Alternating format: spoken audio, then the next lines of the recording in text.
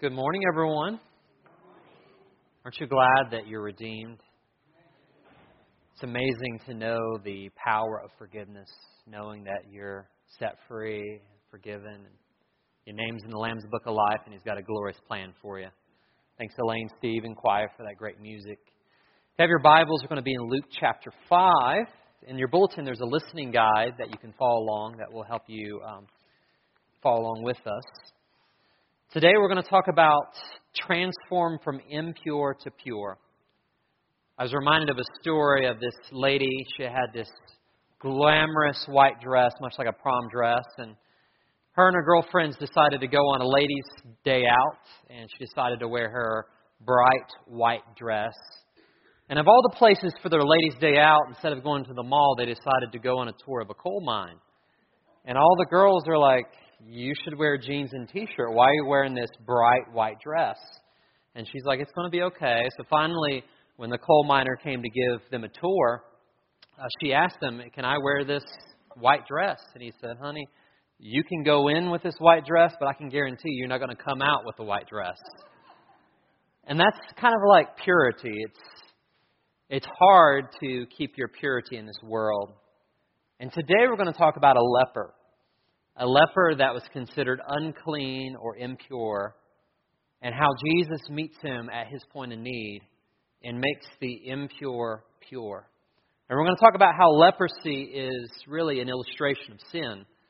And the destructive nature of leprosy, we can see the parallel with sin in our life. So we're going to see from God's Word how Jesus can truly make you pure inside. So if you will turn to Luke 5, we're going to start in verse 12. And it happened when Jesus was in a certain city that, behold, a man full of leprosy saw Jesus. And before we read on, you got to understand leprosy was a skin disease. And when it was really severe, it took someone's life eventually. And when Luke, what is Luke? What's his occupation? He's a doctor, right? So he always notes the physical, just like we did Peter's mother-in-law. She had a high fever. Well, when someone was full of leprosy, most likely this person has perhaps lost some fingers or toes. Whenever leprosy spread, your nose would fall out, your ears would potentially fall off. So when Luke says he was full of leprosy, most likely he looked like an ogre. His face was disfigured. He may have been missing some fingers or toes. Very social outcast. Notice he sees Jesus. And he fell on his face and implored Jesus, saying, "Lord, if you are willing, you can make me clean." Then Jesus does the unthinkable. Look at the next verse. He put out his hand and touched him, saying, "I am willing, be cleansed." Immediately the leprosy left him. And he charged him to tell no one, but go and show yourself to the priest, and make an offering for your cleansing as a testimony to them, just as Moses commanded. However, the report went around concerning him all the more, and great multitudes came together to hear and to be healed by him of their infirmities. So he himself often withdrew into the wilderness and prayed. Let us go to the Lord in prayer. Father, we realize that we are spiritual lepers, and we are in need of cleansing and purity. So, Father, as we look at the story of this leper, help us to see your heart, that you can transform the impure into pure, that you can give us a new heart. And, Lord, help this story come alive to us today so that it will transform our life. In Jesus' name we pray. Amen. So today we're going to look at 4 truths that can transform your life from impure to pure. And the Bible's clear. We've all sinned and fallen short of God's glory. We're all in the same sinking ship. But when Jesus comes, He changes everything. So the first point is this: Jesus is willing to make you pure. Jesus is willing to make you pure. Notice the man's condition. He had what? Leprosy. And as I mentioned, leprosy was a debilitating disease. It usually started off on the face as a rash, and then if it was the true full-blown leprosy, it would spread to other parts of your body. So eventually you would lose hair, you would lose fingers and toes and ears and nose, and it was very bad. So in this day and time when you had leprosy, it would isolate you from the community. Does anybody remember what you'd have to call out? You'd have to scream, unclean, unclean. So you see this leprosy, and as I mentioned in the beginning, leprosy is analogous of sin. There's a few points if you're taking notes. The first one is leprosy spreads fast. Excuse me, my microphone is falling off my face. It spreads fast. You notice how when you get caught up in a sin issue, sin, it spreads throughout.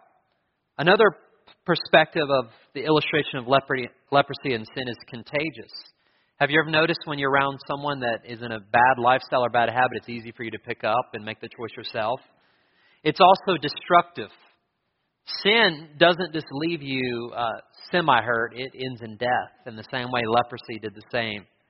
It makes you worse, not better. And doesn't the enemy, the tempter of our soul, come to us and it seems like this will make us better or happier, and we say things like, God just wants me to be happy, and we don't realize this is not for our happiness. This is going to hurt us. Because God doesn't just want to make us happy, He wants to make us holy. Amen? It robs you of your potential.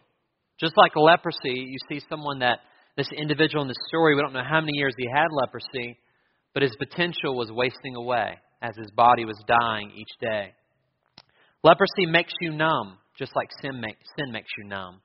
Part of leprosy, I was talking to the 9:30 service, and we had a few doctors in the audience, and we're talking about neuropathy, where if you have neuropathy, your body begins to get numb, and you can't sense certain pain. And a leprosy, your whole body would be that way, not just certain parts of your body. So you grew numb to it. It also isolates you from those closest to you. Have you ever noticed someone that's in your circle of friends or family, when they get caught up into destructive behavior, they'll often isolate and they'll stop calling you. They don't want to, and you're like, why? And it's just sin has a tendency to isolate you where you don't want to be around people. So that's the thing about leprosy. It's destructive. It spreads fast. But notice this man's response to Jesus in verse 12. He saw Jesus. And in the Greek, there's a potential implication. It wasn't just seeing Him physically, but it's seeing with observation. This man, when he saw Jesus, there was a response of faith that we see. He fell on his face. We see humility. He falls on his face. And then he implores Jesus. And what does he ask Jesus to do? To make him clean, to heal him. Do you see it here? There's really a gospel illustration in here. How we are all spiritual lepers, and we're dying. Some of us are more aware of it than others. But Jesus comes to us.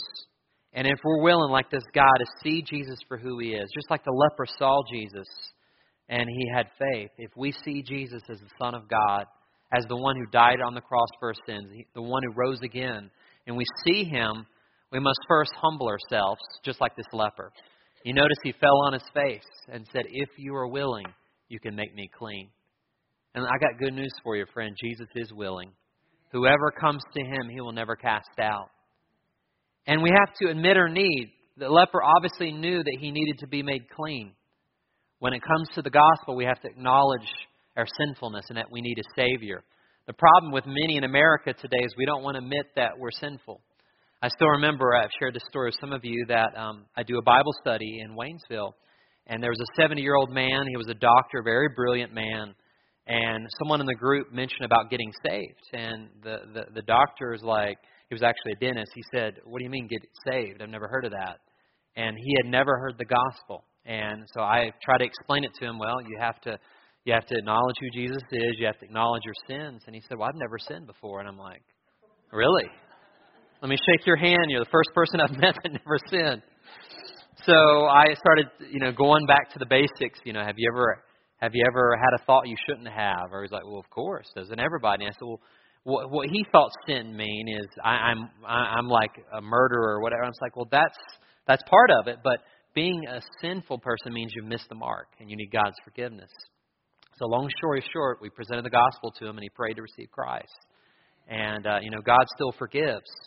So not only is He willing to make you pure, but number two, He responds with love to the unlovely. Look at verse 13.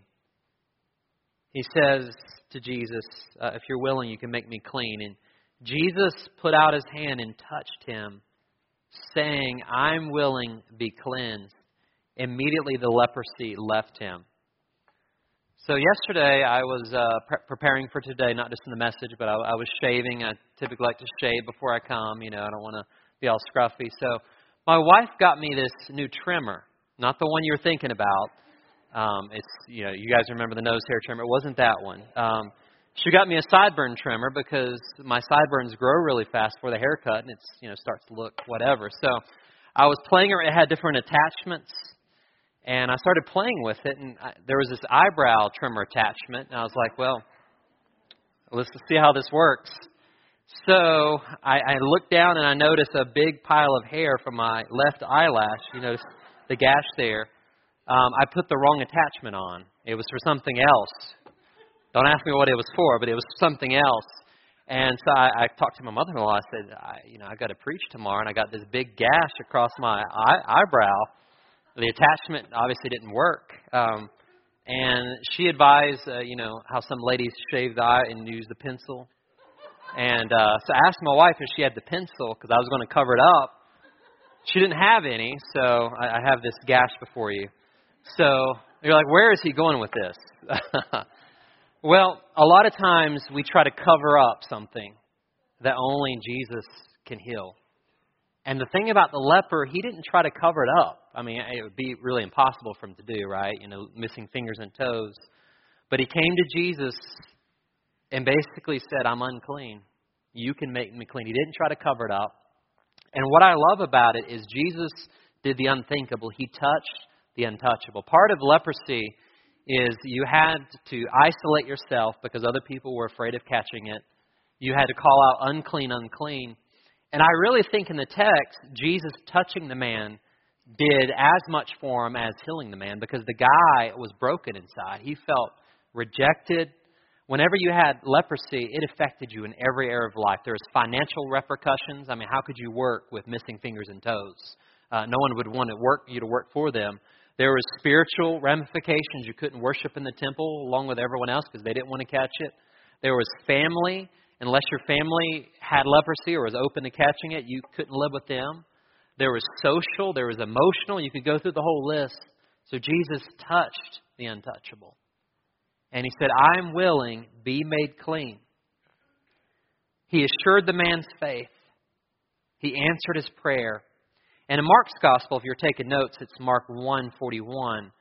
The parallel count, Mark says that Jesus was moved with compassion. I love how the different gospel authors, Luke, being a doctor, focuses on the physical and what happened. Mark is focusing on Jesus' emotions. He had compassion. So Jesus reached out and touched the leper. And the doctor, Luke, doesn't tell us this, but I believe Jesus didn't just heal the leprosy. I believe the man's fingers and toes and nose and ears and whatever had fallen off grew back.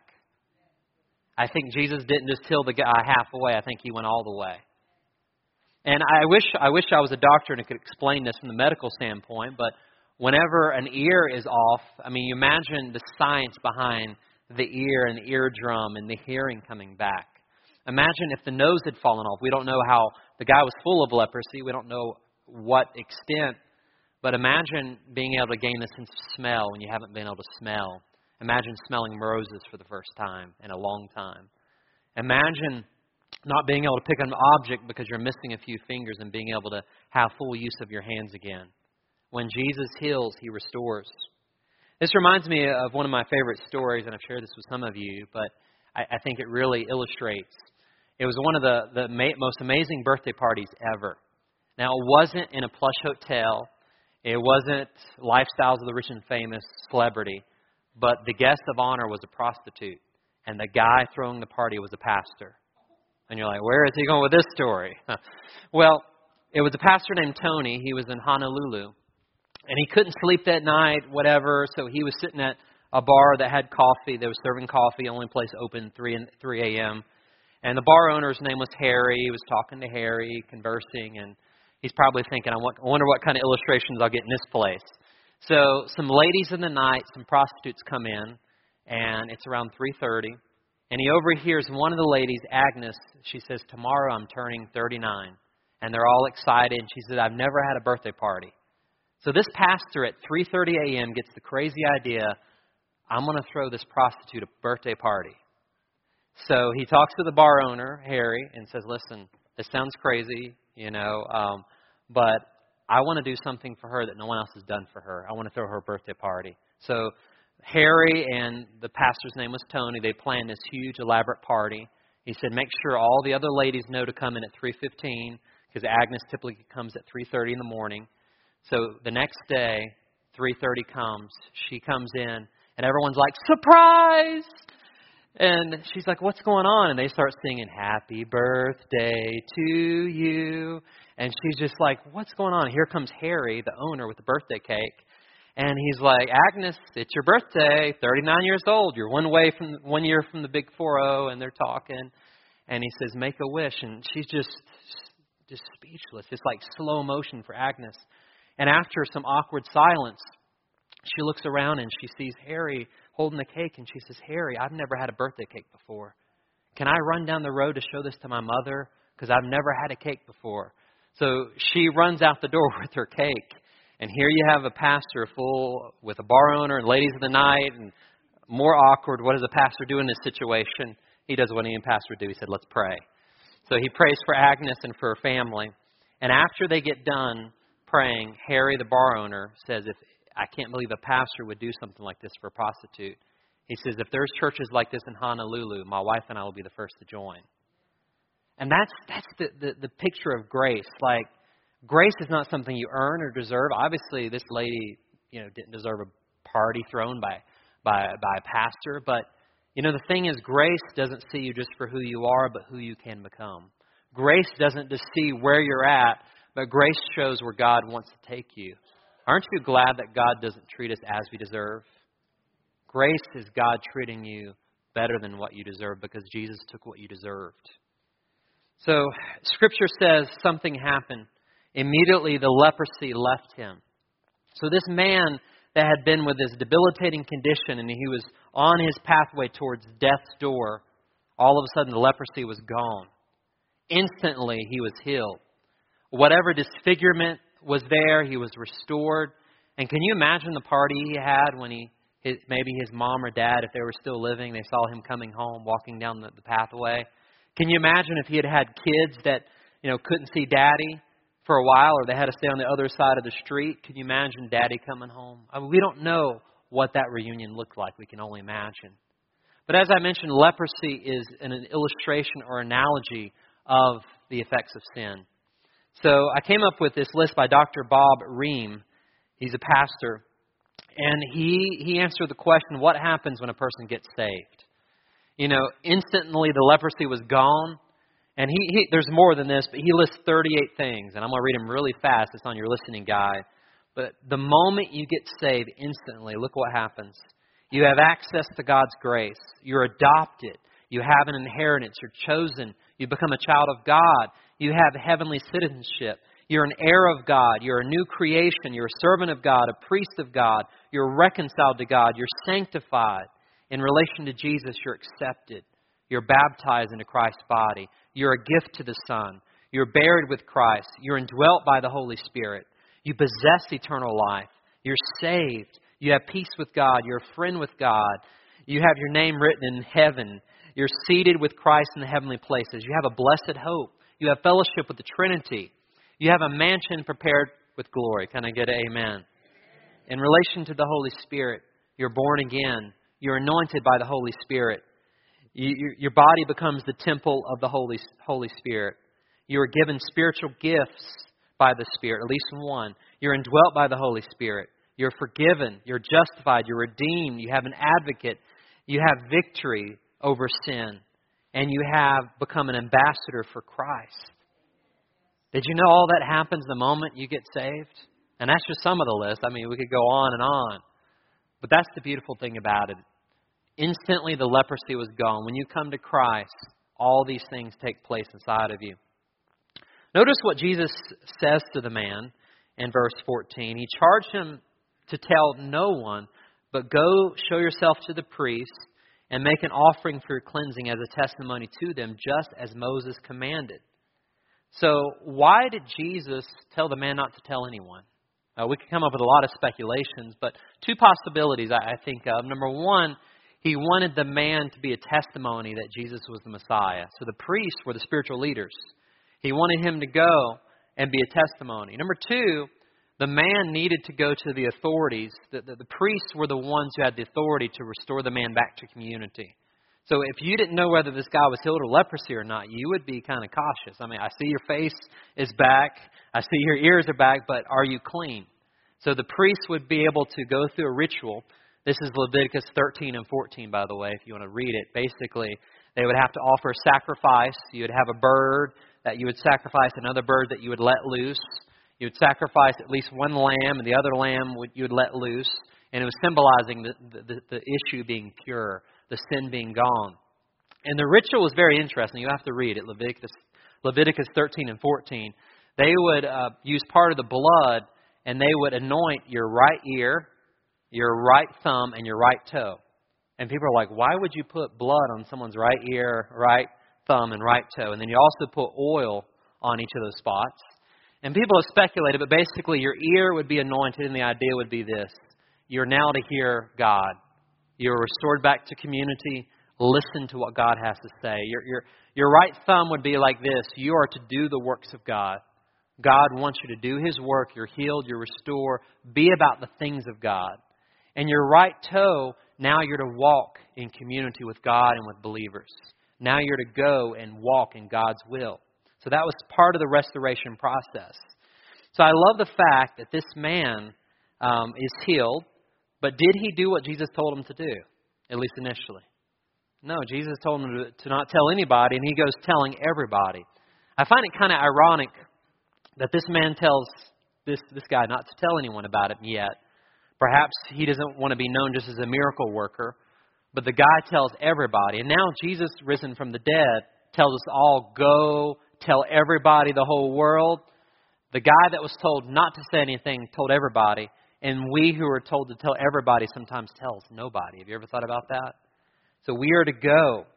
We are to go, show, and tell the night and day difference the Lord has made in our lives. A lot of times, instead of going, we stay. And instead of showing the truth, we hide the truth. And instead of telling the good news, we remain silent. But God has called us to tell every man, woman, and child about the good news that Jesus Christ can restore, Jesus Christ can save, and He can heal to the uttermost. Amen. Number 3, what is it like to go from impure to pure? Number 3, people are hungry for truth and wholeness. Look at verse 15. Verse 15 says, the report went out concerning him all the more, and great multitudes came together for 2 reasons, to hear and to be healed by them of their infirmities.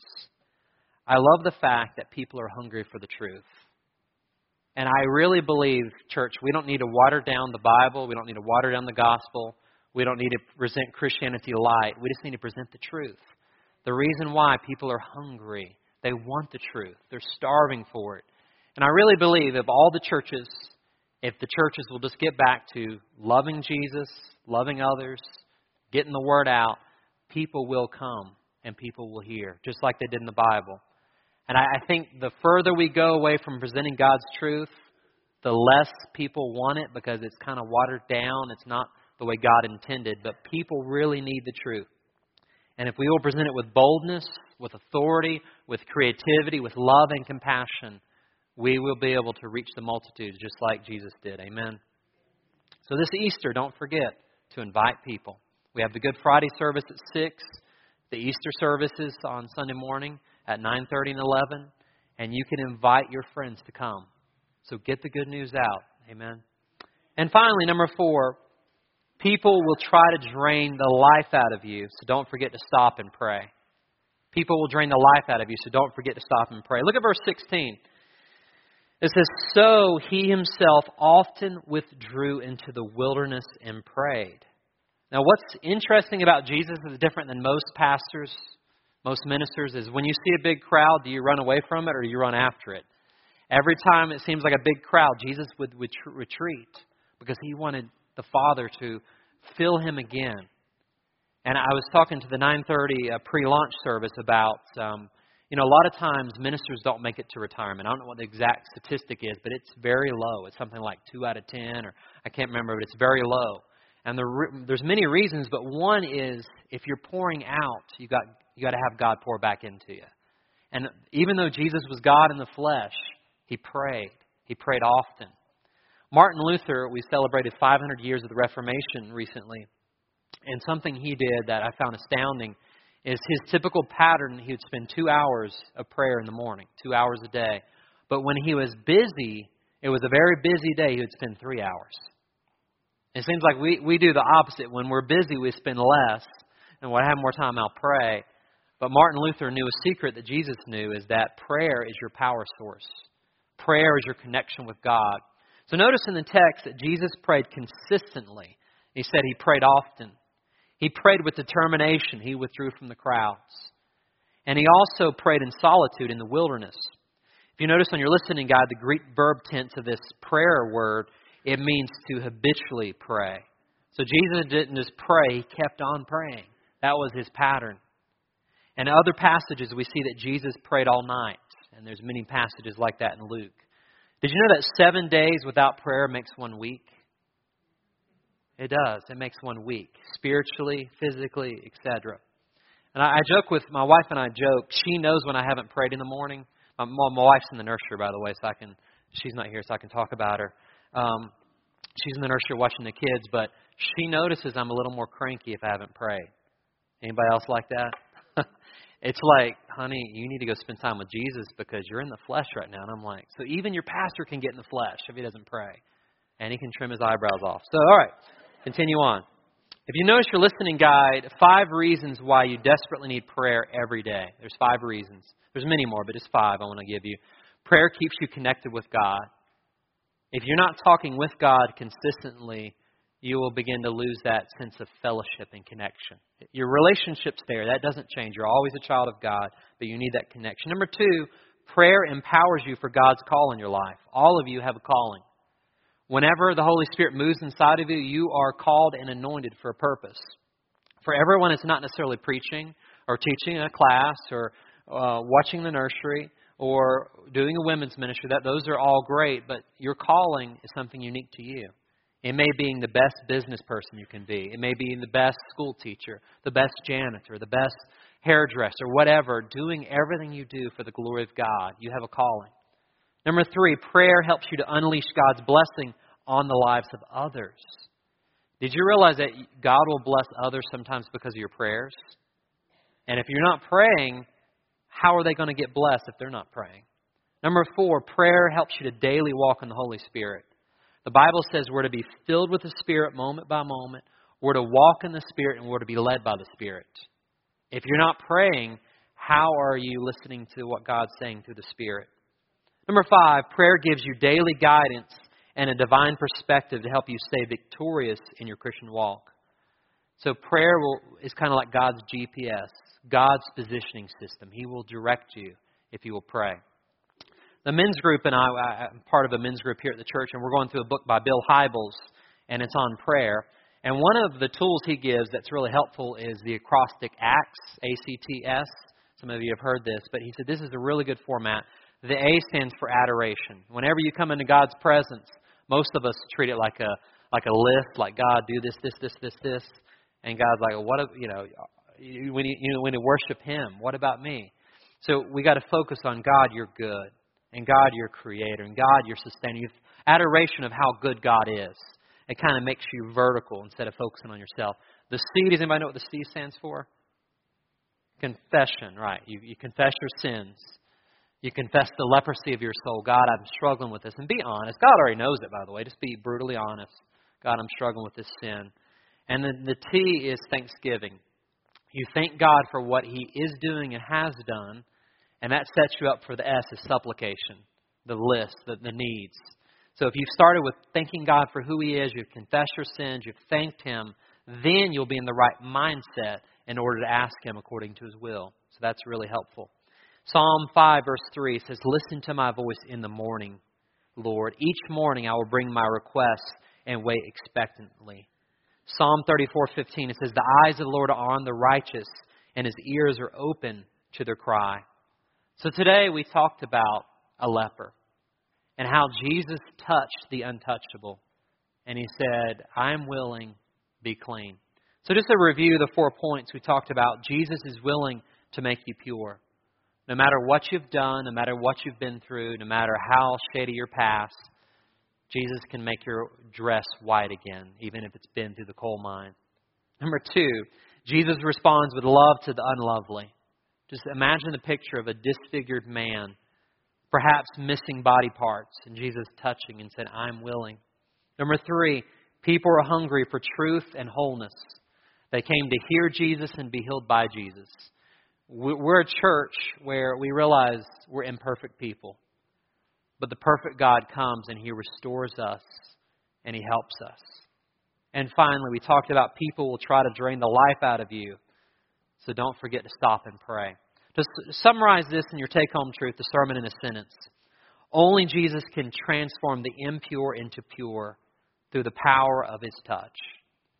So allow Jesus to touch your heart, to touch your soul, to touch your relationships. And the voice of God may read out through the text, I'm willing, be made pure. Let us pray. Father, we thank You so much that You are willing, that You make us pure. So Father, I just want to pray, first of all, for the believers. And I'm not going to ask you to raise your hand, but right where you're sitting, if there's something in your past that you're not happy about, some area in your life, just know that Jesus, if you're willing to reach out to Him, He will say, I will make you pure. Just confess that to Him. Maybe it's something guilt or shame. Just say, God, forgive me. Make me pure. And while the believers are praying, I want to talk to someone that may be seeking out Christ. Maybe you're still wondering if you've really given your life to Christ. We've talked about if you acknowledge who Jesus is, that He is God, what He's done for you, He died on the cross, He was buried, and He rose again. If you're willing to confess your sins, I'm going to give you the opportunity right where you're sitting to say, Jesus, I realize I've never given my life to You. I want to make You my Lord and my Savior today. So Jesus, I call upon Your name. And just like the leper, I pray that You would make me pure. You'd make me clean. I believe that You're God. I believe that You died on the cross, You were buried, and You rose again. And Jesus, I need new life. So step out of heaven and into my life. I make You my Lord, my Savior, my friend. And I pray that You would forgive me of all my sins. Friend, we want to welcome you to the family of God if you prayed that prayer. Father, thank You for hearing our prayers. Lord, do what only You can do. In the name of Jesus we pray. Amen. This time the usher is going to come forward and Brother Tom is going to pray over offering. But this is a response time as you worship the Lord through giving. There's this cross up here, if you notice, it's covered in yellow stick-it notes. All these yellow stick-it notes. If you have a prayer request, we have a prayer team praying for these. You can nail those to the cross. I'll be at the front. Judy will be at the front. Brother Adam will be in the back. If you have any prayer needs during this response time, respond as the Lord leads you. Brother Tom?